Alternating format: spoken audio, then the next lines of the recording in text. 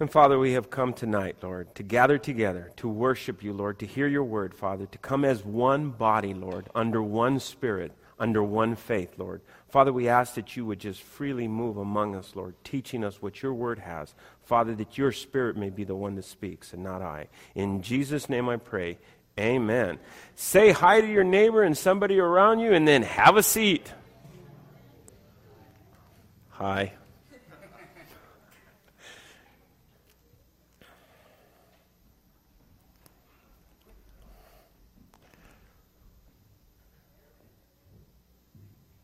Well, it's great to see you guys. Thank you guys for coming and being part of tonight's gathering and teaching tonight.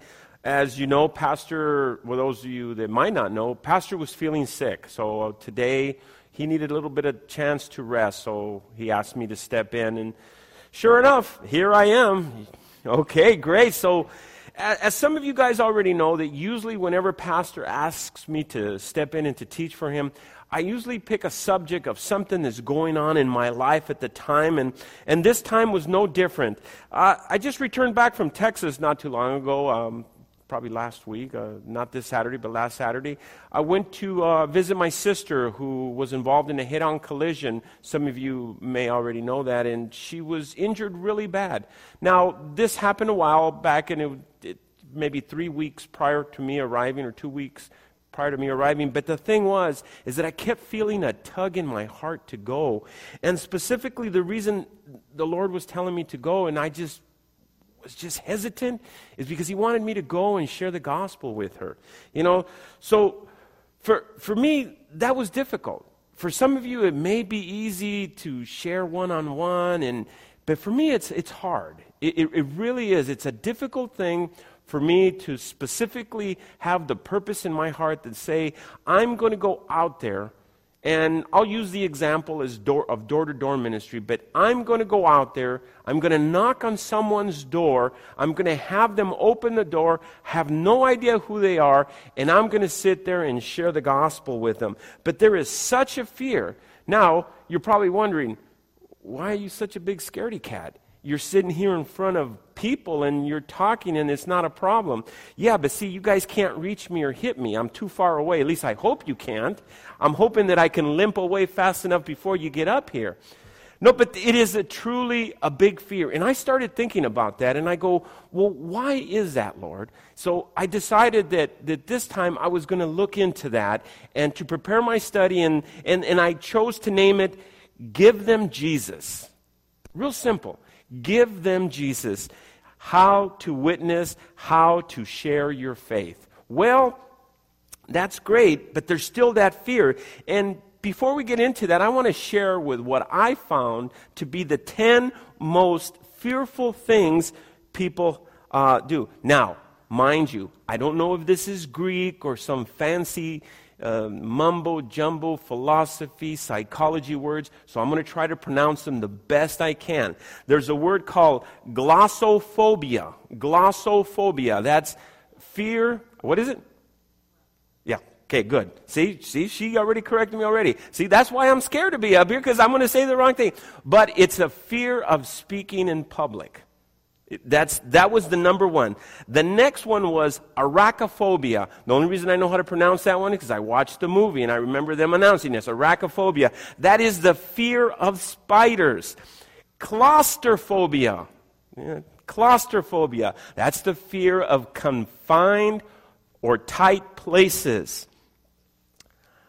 Archophobia. Archophobia. I can tell you I have that. That is the fear of heights. Now this is the tough one, so bear with me. I'm going to try to pronounce it. Kineomortophobia. Kineomortophobia. You ready for this? Fear of zombies. Fear of zombies. Okay, we'll keep going. Astrophobia. Fear of thunder and lightning. I like this one. Dentophobia. Yes, the fear of dentists. Okay. Nycto, I might be pronouncing it right. Nyctophobia is the fear of darkness. Here's another tough one. Oidiaophobia, snakes. And then aerophobia. Aerophobia, well, that's easy. That would be the fear of flying. Now, I realize that these are real. Now, yes, I'm making fun of some of these. And the reason why is because I thought it was funny to me. But they're real fears to people. Okay, so I put myself in that case, and I wanted to kind of understand why people have these fears. So I thought, so then, why am I so afraid to go and share my faith, to go door to door? So then I could see myself in, just look at all this that can happen. These are the things that can happen. That you go up, and you ring the doorbell, you go, and then it comes. And what can go wrong if you do that? What can possibly go wrong if you go and hit the door and find out? Okay, now we know that public speaking, there might be a spider by the door. What if there's a spider by the door? What if they have a snake inside? There's people that actually have snakes around their neck. Can you imagine you're going door to door and they open the door and they got a snake, or there might be a spider going by? What if the person has a spider in their front door, has a snake around their neck, and they're a dentist? Now that could really be a problem. Oh no, what if a zombie opens the door? Now, of course, I'm making a joke of it, and the thing is, I found a list of 100 phobias. 100 phobias, that are truly clinically found to be scary things, a phobia. Now, the thing about this is that there is a fear of going, of course, there's the fear of rejection, the fear of them slamming the door. So let's get past the fear. Let's get past the fear. Let's get to the point where now you've made the determination that you took your bug spray, you got your zombie patch that says zombie killer, okay? You already went for your dental checkup, so there's absolutely nothing that could go wrong. You knock on the door now, and you're ready to do. What are you going to do? Well, the first thing that I found is that I started thinking about this. And the thing that I want to tell you is that before I retired, I've been retired 6 years from where I used to work, I used to be an instructor of various subjects. And regardless of the subject matter, there was a few things that I had to know. That's all there is to it. There's a few things that you had to know. First of all, the first thing that I had to know was to know the subject matter, to know what I was going to be teaching. You had to know it, okay? And not just know the subject matter, but you actually had to be able to implement it, or more important, to be able to use it, to do an on-hands thing.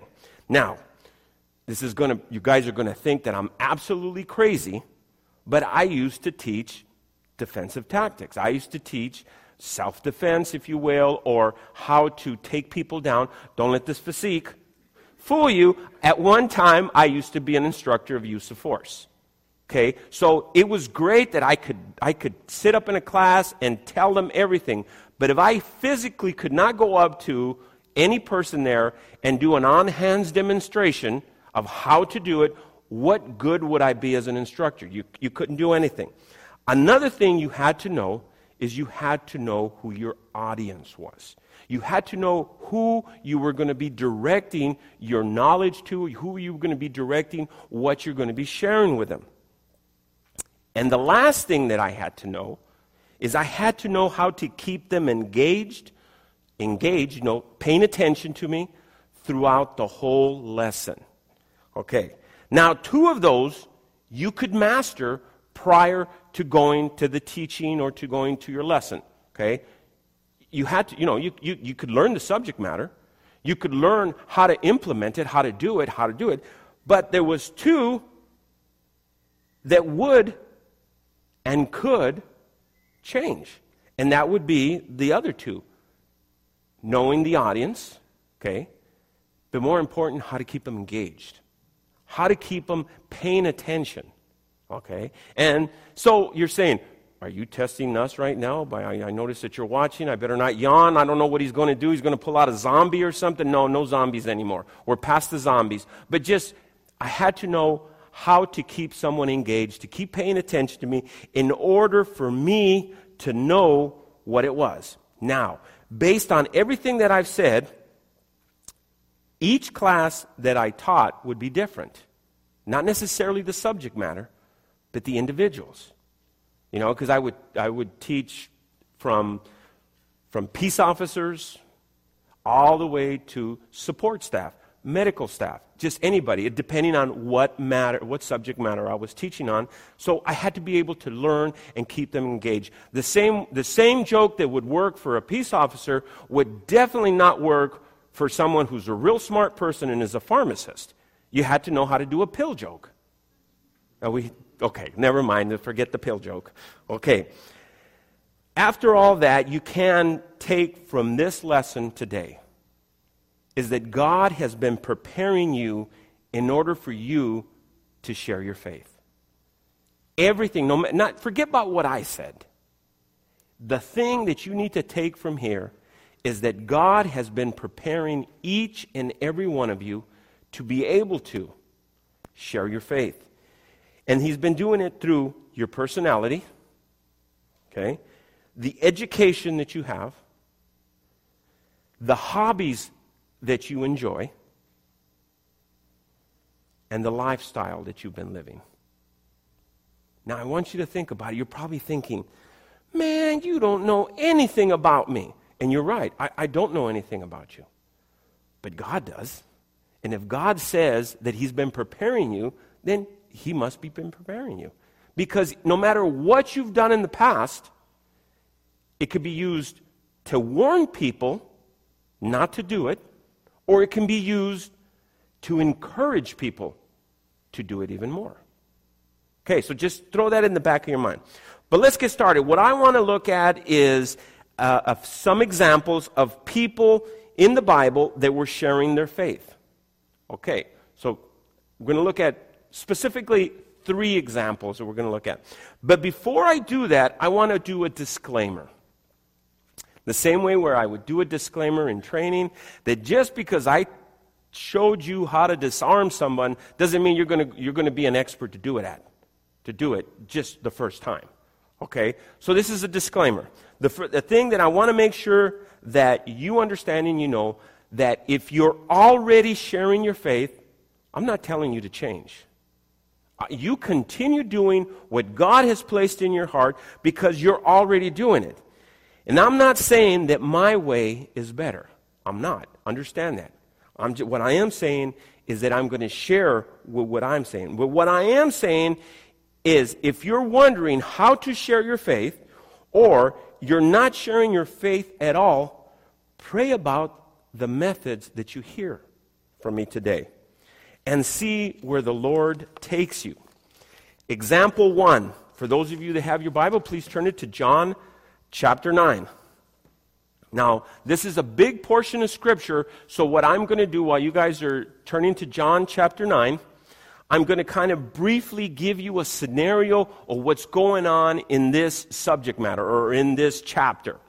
Okay, John chapter 9, and I'm going to just kind of bring you into what's going on, and then I'll start reading and then share exactly what the Lord has placed in my heart. Now, Jesus passed by and saw a man who was blind from birth. So he's walking with his disciples, and he sees a man who's been blind from birth. His disciples asked Jesus, who sinned, this man or his parents? Now, Jesus answered and said, neither of them, okay, that the works of God may be revealed. Okay. Now, Jesus puts mud in this guy's eyes. Now, some of you already know what specific thing that I'm talking about, but because of lack of time, I don't have time to cover the whole chapter. But Jesus put mud in this guy's eyes, and he sends him to wash.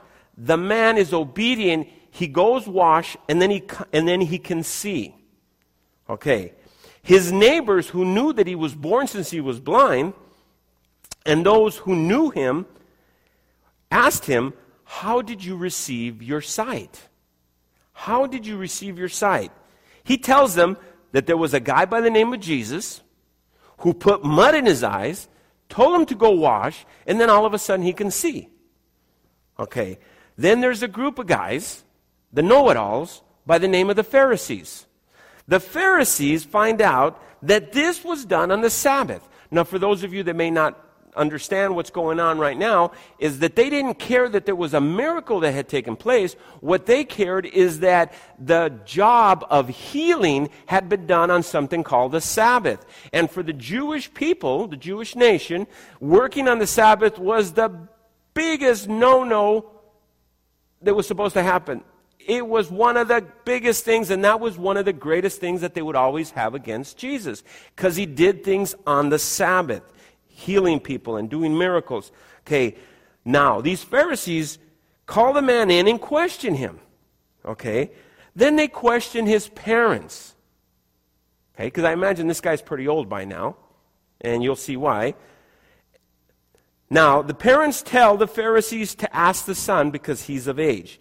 So go ahead now, go to John chapter 9, verse 24. Now you can follow along now, starting in verse 24. I'm going to read verse 24 and 25. So now that you've caught up, there's a miracle that took place. This guy was blind. Jesus put mud in his eyes. He sent him to wash. People are asking, what's going on? How did this happen? So verse 24 says, so they again called the man in, the Pharisees, who was blind, and said to him, give God the glory. We know that this man is a sinner. He answered and said, whether he is a sinner or not, now that was the man who answered, I do not know. The one thing I do know, that I was blind, but now I see.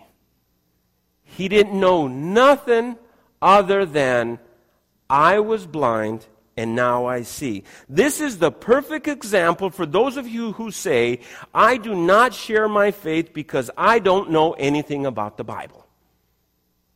So, example number one is for someone who says, I don't share my faith. I don't talk about Jesus. I don't talk about God because I don't know anything about the Bible. Okay. You don't know anything. That's okay. However, every one of you that is born again cannot deny that God has changed something in your life. Now, let me repeat that again. Every single one of you that is born again cannot deny that God has changed something in your life.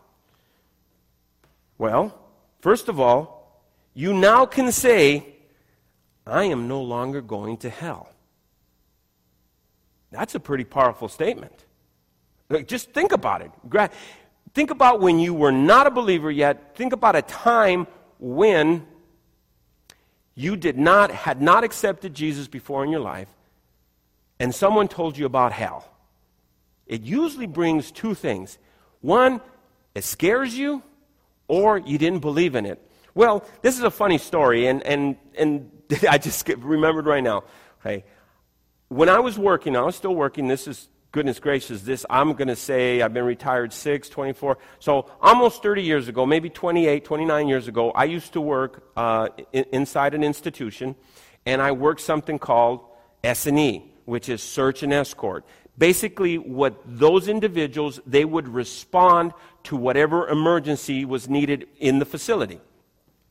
Now, I worked for the California Youth Authority, which used to be down on Euclid Avenue, right there. Is called YTS at one time, and then they changed it to the Heman G. Stark Youth Training School, and then I don't know what happened to it, then they closed it. Okay, but I would be in a position that was called, I was the base of the tower, which I would respond, but when I was not responding, I was supposed to stand underneath this tower where people the inmates would walk past to either go to the education, to go to the medical, to go wherever they needed to go, they had to go past me. But also what we call free staff and other peace officers would go past there in order to go to education, industrial, administration, or to the living units. And on really hot days, people would go by and ask me. And my last name is Flores, and say, Flores, don't you think it's hot out here? And I'd say, yes, but you know what? I'm so glad I'm not going to hell, so it's not that bad. Can you imagine this guy in a suit going by and you telling him, well, I'm so glad I'm not going to hell? He'd look at me and like, oh my. And some would say, amen, brother, amen. But most people couldn't get away from me fast enough because of that. So I know that if you tell someone, I'm not going to hell, that's a change that's taken place in your life. It says, and you tell them, not just I'm not going to hell, I'm going to heaven. So that's another thing you could tell them, even though you don't know anything, but you know those two things. Next, the Holy Spirit lives in my heart. And see, that's a neat thing. You may not know where it says it in the Bible. You may not understand how that works. You may not know anything other than that when you accepted Jesus Christ as your personal Lord and Savior, you weren't going to go to hell. You were going to go to heaven. And the Holy Spirit came and resided inside your heart. You are now filled with the Holy Spirit because the Bible tells us that that is the seal of your salvation. So look, there's a few things. But the most important thing you can say is, I was blind, but now I see that Jesus died for me. Let me say it one more time. I was blind, but now I see that Jesus died for me. All of a sudden, you just told someone the full gospel.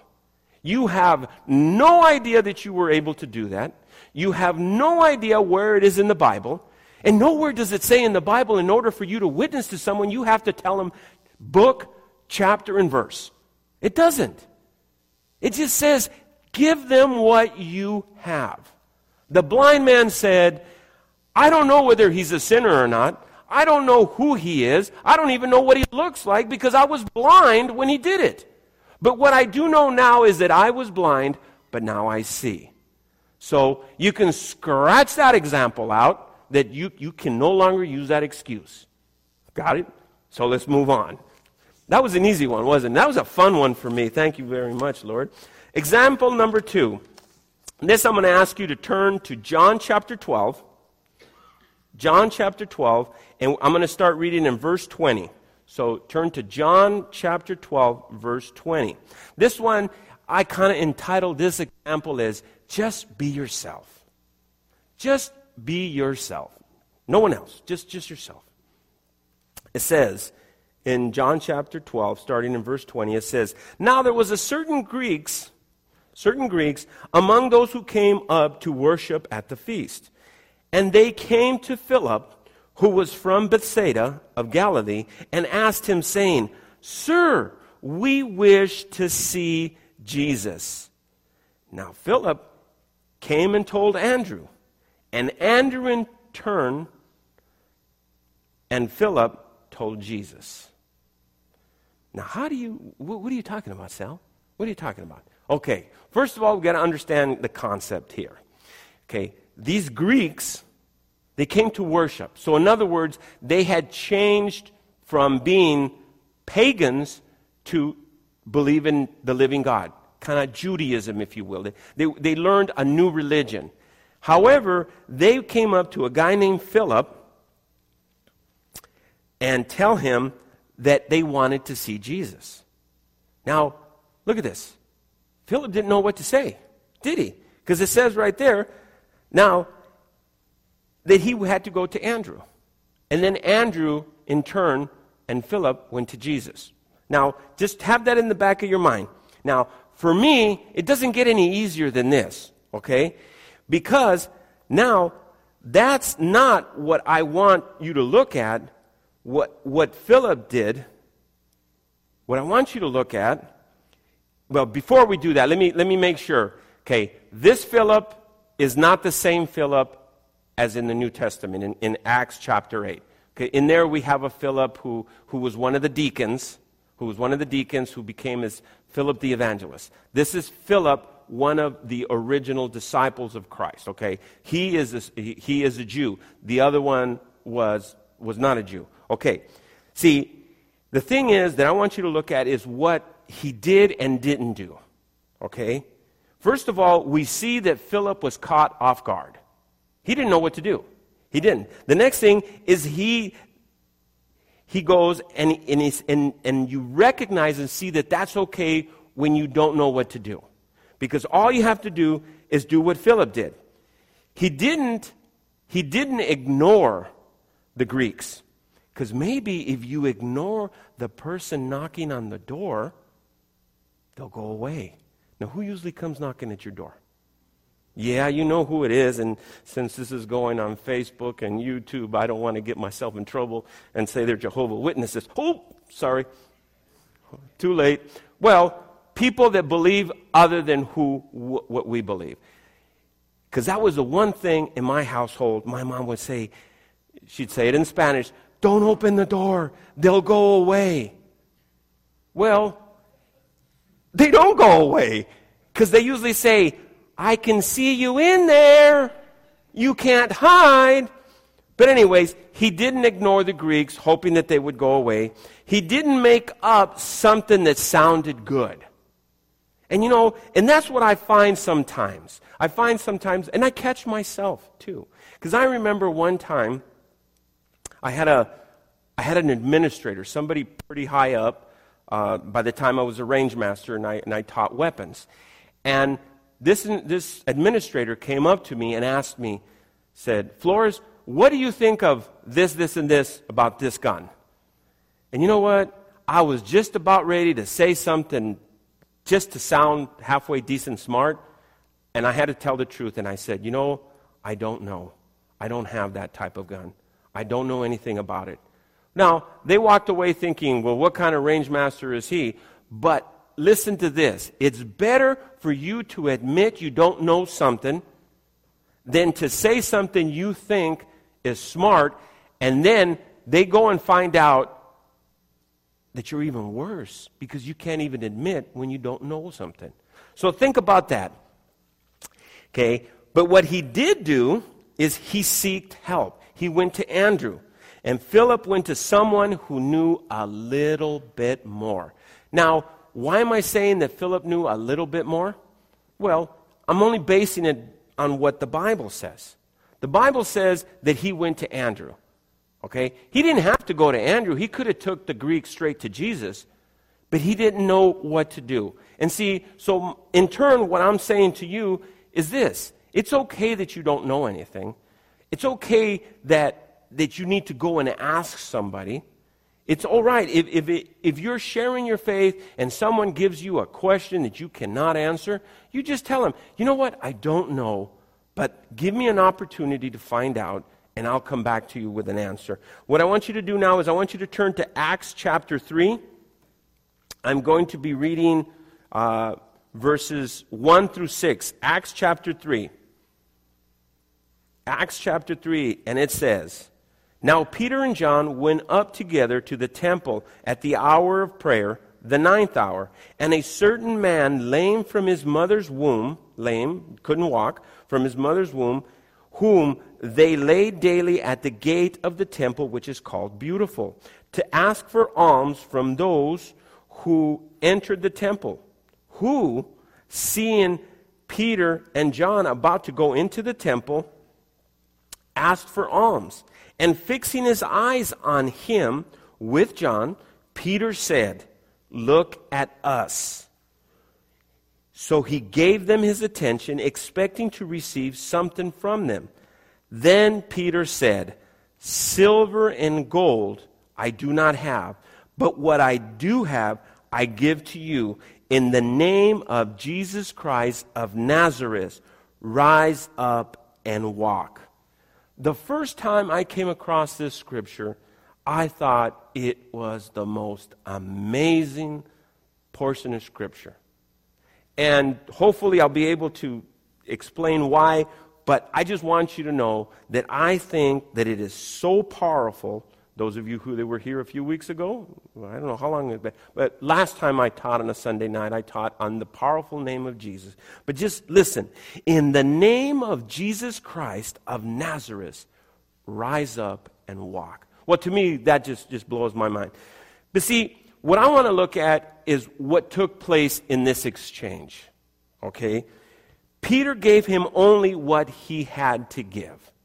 Peter didn't have anything to give to him of what he was seeking. Peter only gave him what he had.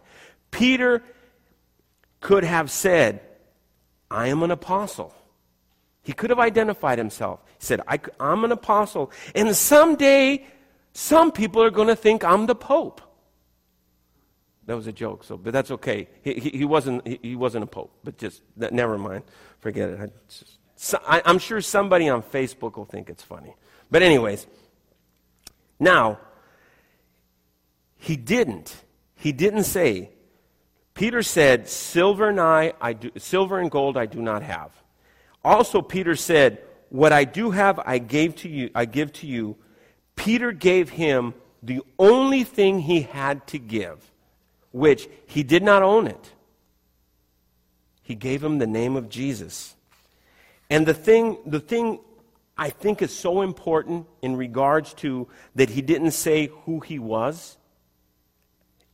And we can see that in the scripture because he tells them, Peter said, look at us. Look at us. Very easy. And you know, the first time I seen that in preparing for the study, I missed it. Well, what's the big deal, Sal? What's the difference if he would have said, look at me? Look at me. And think about it. When you're going to witness, when you're going to share, yes, you use yourself as an example. You tell them about what God has done inside you, but you never bring the attention to yourself. You never make it about you. You make it about Jesus and Him crucified. And it's real important that we see that. And I honestly believe with all my heart that this is an example of that. Is that you be yourself, but never point to yourself. And right here we see that Peter didn't do that. And remember, Peter was known for sticking his foot in his mouth. Always saying the wrong thing at the wrong time, but he also said some pretty powerful things also. But most of the time, prior to the death and resurrection of our Lord Jesus Christ, Peter would always blow it by saying the wrong thing. But yet here, he said, look at us. And I believe that's so important, that when you're going to be yourself, you don't point at yourself. You point at the Lord.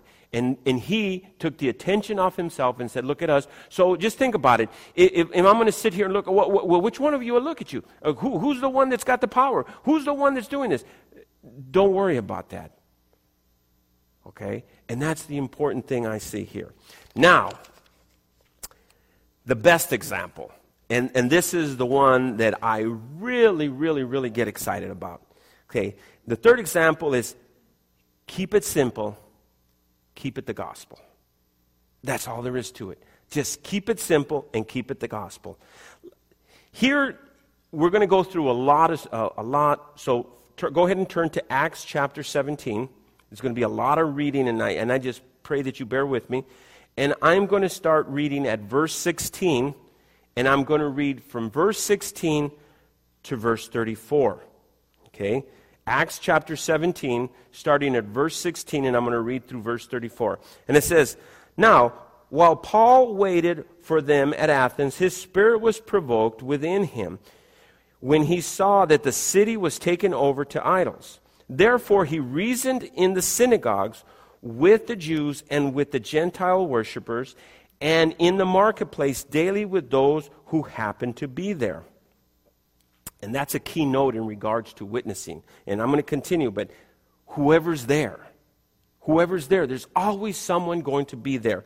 Continuing in verse 18, it says, then certain Epicureans and Stoic philosophers encountered him, and some said, what does this babbler want to say? Others said, he seems to be proclaiming of a foreign gods, because he preaches to them Jesus and the resurrection.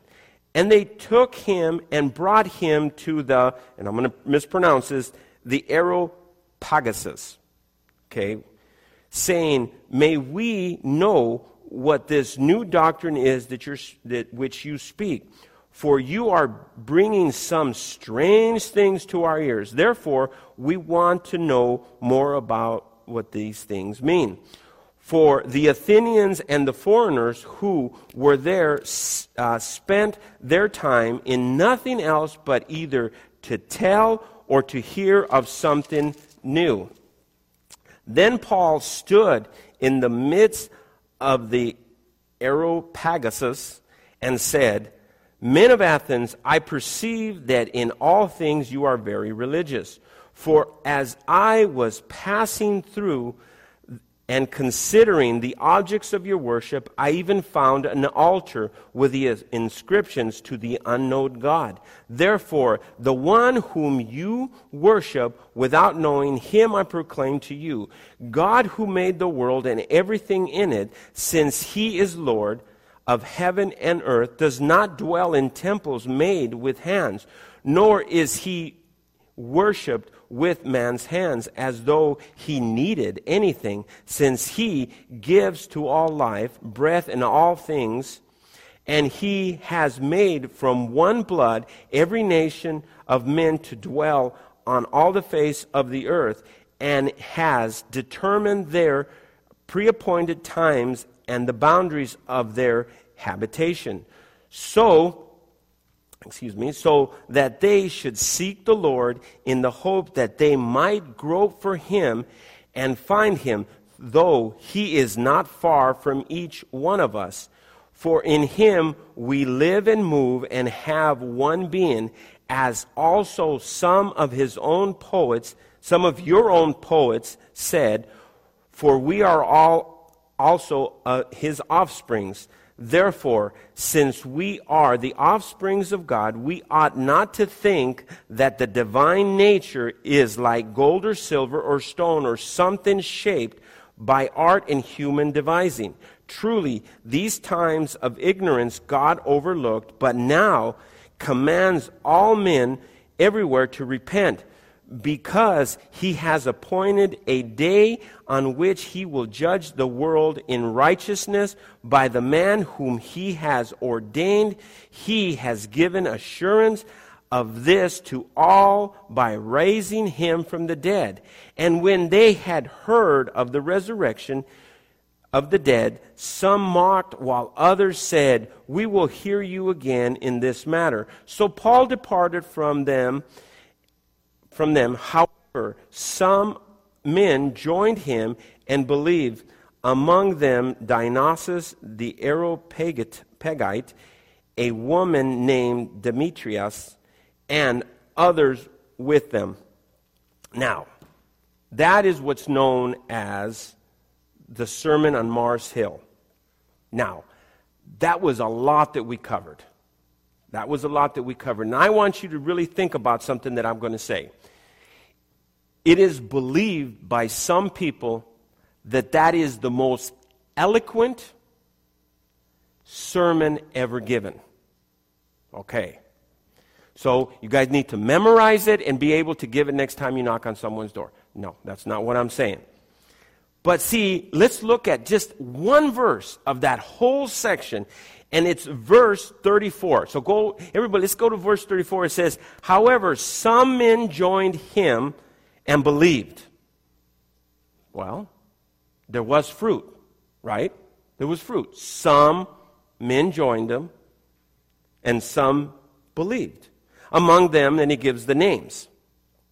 Now, there's something interesting thing that I want to point out in verse 22 through 32. So we're not going to go over it, but I want you to just for a minute, bear with me, because I don't want to lose you, because this is really important.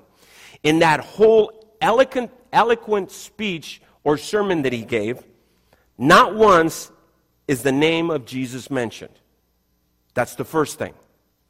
Once again, not once is the name of Jesus mentioned between verses 22 and 32, which is the actual sermon at Mars Hill. The next thing, not once is the cross mentioned. Okay. Jesus isn't mentioned. The cross isn't mentioned. As I see it, not once is the simplicity of the gospel message given. Okay.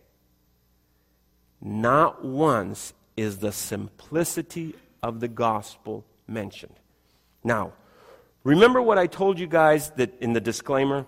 That what I was going to tell you, I don't want you to go in to change anything. If the Lord has you doing, witnessing and sharing in a certain way, continue doing it. What I want you to look at is the things that I say and then take them into consideration what they would mean to you personally next time you have the opportunity to share. Now, the reason why I say this is that even though Jesus wasn't mentioned, the cross wasn't mentioned, and in turn, in my view, this is my personal view, the gospel, the simplicity of the gospel was never mentioned at the Sermon on Mars Hill. God is so awesome and so mighty and so loving that he still drew men unto himself. Some came to the Lord. There were still people that were saved. Now, I want you to turn to Acts chapter 18. This is important. So let's all turn to Acts chapter 18. And actually, it's just the next chapter over. But chapter 18, and I'm going to start reading at verse 1 through 8. So it's just a few verses. Just a few verses. Okay. It says, after these things, Paul departed from Athens and went to Corinth. Okay. And he found a certain Jew named Aquila, born in Pontus, who had recently come from Italy with his wife Priscilla, because Claudius had commanded all the Jews to depart from Rome. And he came to them. So, because he was of the same trade, he stayed with them and worked by the occupation were tent makers. They were both tent makers, or all three of them. Okay, verse 4, and it says, and he reasoned in the synagogues every Sabbath and persuaded both Jews and Greeks. Then Silas and Timothy had come from Macedonia. Paul was constrained by the Holy Spirit and testified to the Jews that Jesus is the Christ. But they, when they opposed him and blasphemed, he shook his garments and said to them, your blood be upon you, upon your own heads. I am clean. From now on I will go to the Gentiles. And he departed from them and entered the house of a certain man named Justus, who worshipped God and whose house was next door to the synagogue. Now, the reason I want to do that is because I want you to look at Acts 17:34. And it says, because I want you to look at the difference between these. It says, however, some men joined and believed among them and I messed up the name, the Apergite and a woman and others with them. Remember, the Sermon on the Mount, and these are the little people. Now look what happens in verse 8. In verse 8 it says, then Crispus, the ruler of the synagogue, believed on the Lord Jesus with all his household, and many of the Corinthians hearing believed and were baptized. Now, you're probably thinking, well, Sal, aren't you just splitting hairs there? What's the difference between some and many? Well, you make that determination. Because right here we're specifically told many. Now, what caused all this? Why the big difference? I think the difference is what he was preaching. That's the difference. The difference, and we're going to be able to see the difference right now. I want you to turn to 1 Corinthians chapter 2. 1 Corinthians chapter 2.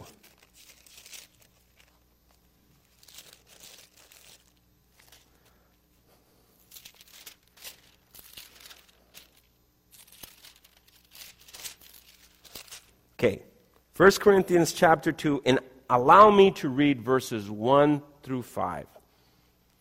1 Corinthians chapter 2, and it says, "And I, brethren, when I came to you, I did not come with excellence of speech or wisdom declaring to you the testimony of God. For I determined to know nothing among you except Jesus Christ and Him crucified. I was with you in weakness, in fear, and in much trembling. And my speech and my preaching were not with persuasive words of human wisdom, but in demonstration of the Spirit and of the power, that your faith should not be in the wisdom of men, but in the power of God." I'm going to read it again because it bears importance. It says, "And I, brethren, when I came to you, did not come with excellence of speech and wisdom declaring to you the testimony of God." What did he use at Mars Hill? I mean, seriously, if you guys remember all those fancy, he eloquently spoke the truth. Here it says that he didn't come with that. "For I determined not to know anything among you except Jesus Christ and Him crucified. I was with you in weakness and in fear and in much trembling." They knew that he was scared. They knew that he was going through a lot of things. And see, the reason why is because there was opposition. When you preach fancy, eloquent things, people are going to come to the Lord.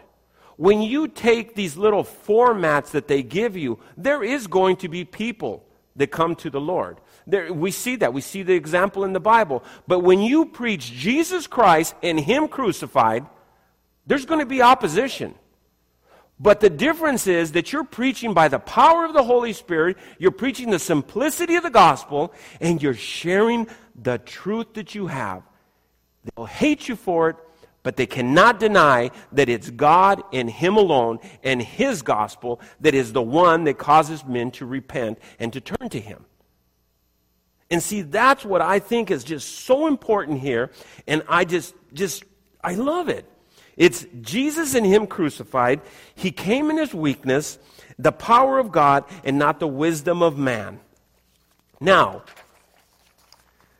that's my favorite. It's simple. You're not going to go and give them some new thing. No, you're not going to ask them all these different questions. Now, mind you, I'm not telling you to change anything that's been established that you've been doing already. What I am telling you is do what the Bible has shown you to be powerful and effective. Not the wisdom of man, but the power of God. Not these new fancy little questionnaires, but the truth of the gospel. Jesus Christ and Him crucified. Now, when you recognize and you see that, it doesn't matter what people say, because they can come against you, but they're not coming against you. They're coming against the truth of the gospel. And see, that's what is so important. Now, here are the three things. Just to recap before I wrap things up. The three things is the blind man who knew nothing, but now he could see. Okay? Be yourself. Don't pretend to be somebody you're not. And just give them the simplicity of the gospel. Jesus Christ and Him crucified. That's all you got to give them. The last two scriptures that I want to give you is 2 Timothy, and you can close your Bibles, but you can check me to make sure I'm not going off the deep end, which that's what's important. But it's 2 Timothy chapter 4, verse 2. It says, "Preach the word, be ready in season and out of season, convince, rebuke, exhort with long-suffering and teaching." And then the last one, which I think it is so important.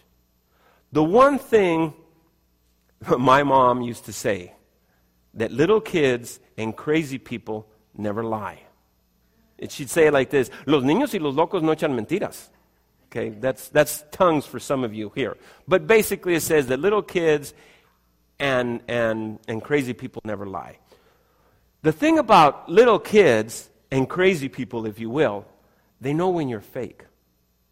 I don't know how it is, because once we become adults, we want to be liked. So we don't know, or we just ignore it. But here's the important thing that I want to leave with you, the last scripture. And that's found in Colossians chapter 4, verse 5 and 6, which says, walk in wisdom towards those who are outside, meaning non-believers, redeeming the time. Let your speech always be with grace. Let your speech always be with grace, seasoned with salt, that you may know how you ought to answer each one. That's important. I want you to think about that. And I also want you to always remember that no matter where you are or what you're doing, you're representing the Lord. Let's pray.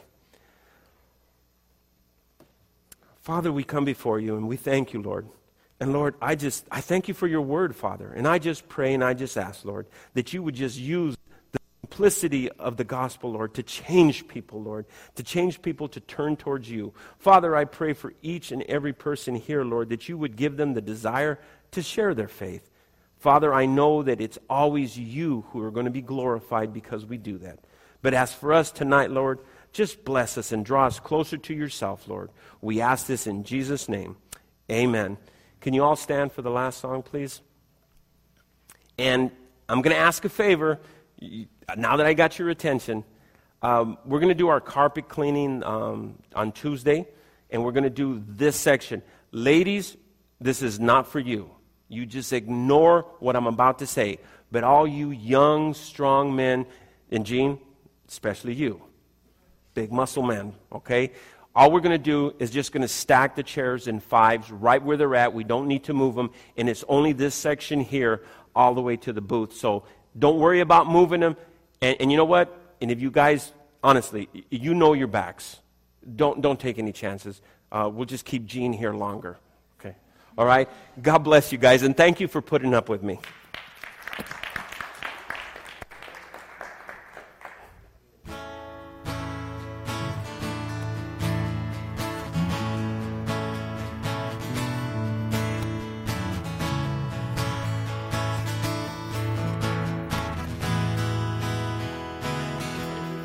Thank you, brother. Pour out your fervent praise. There's a song to raise like a banner high. Lift up your grateful heart to the morning star. He's alive and here with us. Shout for joy. Shout for joy, for the Son of God is the saving one. He's the saving one. Shout for joy, see what love has done. He has come for us. He's the saving one. He stood on sinking sand. He reached out his hand, pulled us to his side. He turned our hearts away. He was strong to save. Now our Savior reigns in us. Shout for joy, for the Son of God is the saving one. He's the saving one. Shout for joy, see what love has done. He has come for us. He's the saving one.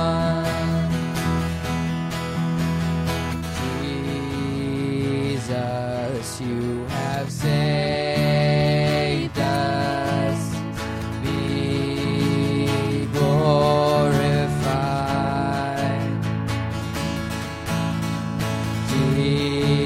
Jesus, you have saved us. Be glorified. Let's sing that together one more time. Jesus, you have saved us. Be glorified. Amen. Have a good night, everyone.